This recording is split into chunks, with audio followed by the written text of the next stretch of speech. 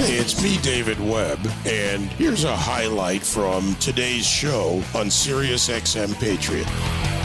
As I said earlier in the show, and I did actually take a screen grab and tweet it out, I never unfollowed these accounts, the accounts being Red State, BizPac Review, and Breitbart News. Somebody tell me, hey, even if you were to excuse the other two, or they would try to, why would I unfollow an account of one of our other shows, the show that precedes mine, the news organization that Andrew Breitbart and I and others work to build? And makes no sense. But Twitter's an interesting social media landscape at times. I'll do that. Elon Musk, by the way, filing another notice to cancel the Twitter takeover, citing whistleblower data privacy concerns. And Jessica Malusian, director of the Center for Technology and Innovation at CEI, joins me now. A recent Twitter whistleblower complaint filed with the SEC, the Justice Department, and the FTC, the Federal Trade Commission, accusing the social media giant of, quote, extreme egregious deficiencies in its defense against hackers. So what does this mean to the Twitter user, whether you're a user in the professional sense like I do for the show, or just somebody who likes to post cat videos, whatever your personal preference may be? So, Jessica, what's going on here? Yeah, the plot thickens in the Twitter story for sure. The short answer is we're not sure exactly what's going on yet, but this is sort of another breadcrumb saying that there could be some internal problems at Twitter about how they're running their business behind the scenes. The whistleblower accuses him of some of the same things that Elon's saying weren't on the level, and reasons why he wants to back out of this deal. But he also brings up new things. So he's overlapping with Elon and saying they said there were X number of fake accounts. We think that number is much bigger than X. And then the new accusations involve internal security protocols. And Twitter has a kind of a bad track record on user privacy and security. They actually have a 2011 privacy decree with the FTC where they said, yeah, we've messed up and we're going to do better. So if, in fact, they haven't been doing better, that's one more legal headache for the company.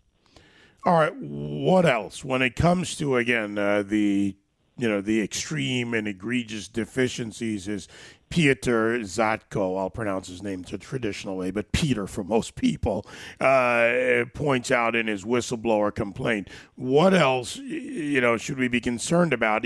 Bots and spam, phishing, all those other things are, I would say, not that abnormal, but this sounds much more internal.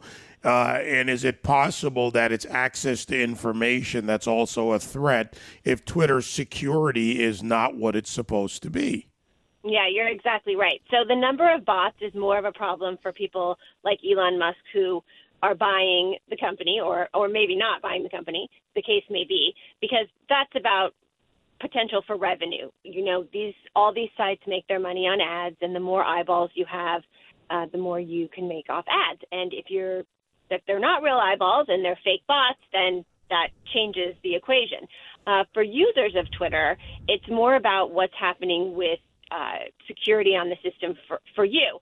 So that might be that it's too easy for someone to hack your account and look like it's you posting things when it's not you posting things. Now, that's embarrassing and inconvenient if you're a U.S. citizen. But if you are using Twitter because you're in a foreign government that is not very nice to you and is persecuting you, and you're using Twitter as a safe way to communicate, that's a much bigger deal, right? And that's some of the accusations that we find in the whistleblowers' filings, is that there could be real danger, security issues for people overseas who are, they're counting on the anonymity that Twitter provides in order to stay physically safe in their countries. So that's a really big deal. And that probably has some national security implications for Americans too. But just generally as an American user, you don't want your account hacked. You don't want someone saying something under your name that you didn't say or you wouldn't say. So that's sort of a red flag for users. And again, we won't know how valid these accusations are from the whistleblower until we see what comes out of the investigations at the SEC, at the FTC, at the DOJ, and on Capitol Hill, Senator Blumenthal has called for hearings as well that'll happen in the next couple of weeks. So we kind of want to keep an eye on this when we're talking about what does this mean for Twitter users. You know, whenever someone says a politician's called for hearings and it's election season, I kind of go, check box. That's a good instinct. Yes, I can see you've tuned into hearings in the past. But I think that the investigations at the SEC and the FTC probably will shed more light on what's really going on inside Twitter. And that's where I want to go with this. There's another aspect in your, when you talk about the user, right, and the ability to use your account. Corporations, and while Twitter Business has been pretty much a failed enterprise as a business model, corporations use Twitter, organizations, nonprofits use Twitter, call it maybe even high-profile politicians or whatever the case may be, use Twitter. So is there additional danger there? And when you look at even our agencies, which, by the way, Jessica, I still don't understand how any federal agency allows its employees to have an alt version of the agency on Twitter. It makes no sense. Alt FDA, alt SEC, alt whatever, census, whatever it is. But, the ability to do that for the moment can cause some level of harm or has the potential to. Yeah, I think it certainly introduces more confusion onto the internet, which is obviously the last thing we need. And I take your point about the alt agency accounts as well. That's not helping anything. And I think that for the corporate users of Twitter, again, you don't want, if you're on there, you don't want your corporate line being misrepresented, and that all of these things are deterrents to being on the platform, right? In order to make money, they have to sell ads. What helps with ads? People spending time and eyeballs on the platform. If this is reason after reason why maybe that's not a great idea and bad things could happen, that's not good news for Twitter, right? That's not good news with them ever hoping to become profitable, which, as you mentioned, they are not. So all of these things are sort of dark marks against Twitter. And, of course, they're complicating the question of, was Elon Musk sort of sold a false bill of goods here when he agreed to buy this company, which the Delaware Court of Chancery, which is a wonderful name, will be sorting out in the next couple of weeks. Sounds like something very British. That's what it sounds like. I know. I've been waiting for a chance to say that Elon Musk is putting the chance back into the Court of Chancery. So, with apologies, there you go. I guess today's the day. Glad I was able to offer that, Jessica. What other... What's making me laugh? I'll show myself out. Yeah, thank you. I'll be here all week. That's right. Try the ham sandwich.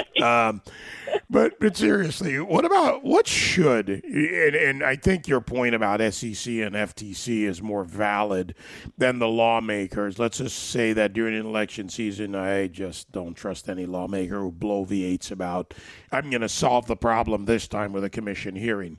But what should the agencies look into and from a process, a investigative process? What should they do? Yeah, and I think the question, and listen, you're right, always with a little bit of skepticism here. That's really wise.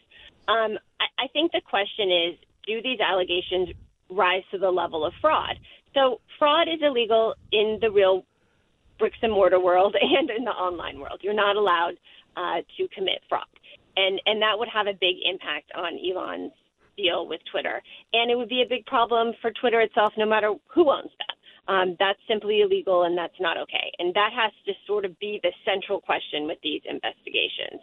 Because, the question of bots, again, that's important to who's trying to make money off of it. But the question of fraud is important to everyone who's involved with the platform.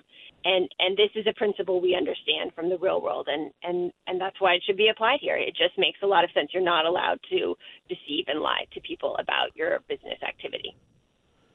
So all that said, and I honestly don't think anything's going to happen till next year. even to get started of any consequence. Let's just look at it's almost the end of the year. We have elections. Agencies are winding down their fiscal year or winding up for their next fiscal year, which is already underway. What should we really expect? I mean, is Zatko's allegations going to reach any level of true investigation, say, within the next 6 months, a year? What do you think? I think the option that Elon's legal team has is they can file a separate federal lawsuit, which would be a federal securities fraud lawsuit. That's a higher bar to prove, but it really would take him buying this platform off the table. And that signal might mean a lot to everyone in this space about, listen, if you're not honest and you're not upfront, you're going to have problems, right? Those are real consequences. So I think that that's potentially something that could happen. Now, as you point out, it could just be a lot of political haymaking and nothing will happen. And in that case, I would just urge people to remember that two things can be true at the same time. We can have a social media problem and the government also cannot be the one to solve the problem. So I would urge people to, be mindful of your sources and be a little bit of a skeptic as you read things and compare different sources and be a savvy social media user in that way, especially, like you said, in an election year where people are going to say a lot of things, and just because it's on the internet doesn't mean it's true. That's always a good rule. So whether or not Washington moves to resolve this, I think we can all resolve it as individual users by being a little wary of accepting the first thing we read online. All right. Sounds good. And if you could figure out how I unfollowed organizations that I've followed since they've existed, please let me know. Just work that one out myself. Twitter will be in touch with you, I'm sure, within the hour on that. Oh, absolutely. I expect an email any moment now. Maybe a tweet. I don't know. From maybe Twitter support. Yeah, maybe a tweet. Good luck. Good luck. Thank you, Jessica. Thank you. We need to laugh. It's insane. It's ridiculous. Have a great day. You too. Thank you so much. Jessica Maluzhin, Director of the Center for Technology and Innovation at the Competitive Enterprise Institute, CEI.org. Check out her work on tech. It's great stuff. Great information.